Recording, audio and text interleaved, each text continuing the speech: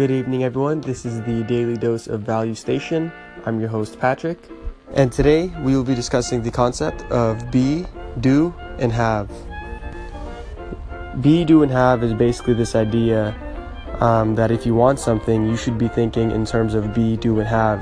And most people, they think in terms of have, do, and be. And so what I mean by this, for example, let's say someone wants to be a software engineer, and someone who is thinking in have, do, and be would say, I have to have a degree in order to do what a software engineer does, in order to be a software engineer. Well, instead of thinking that way, you could switch it around and think be, do, and have. And so I want to be a software engineer. I have to be in the mindset of a software engineer. I have to do what a software engineer does, aka programming. And then I'll have the job as a software engineer.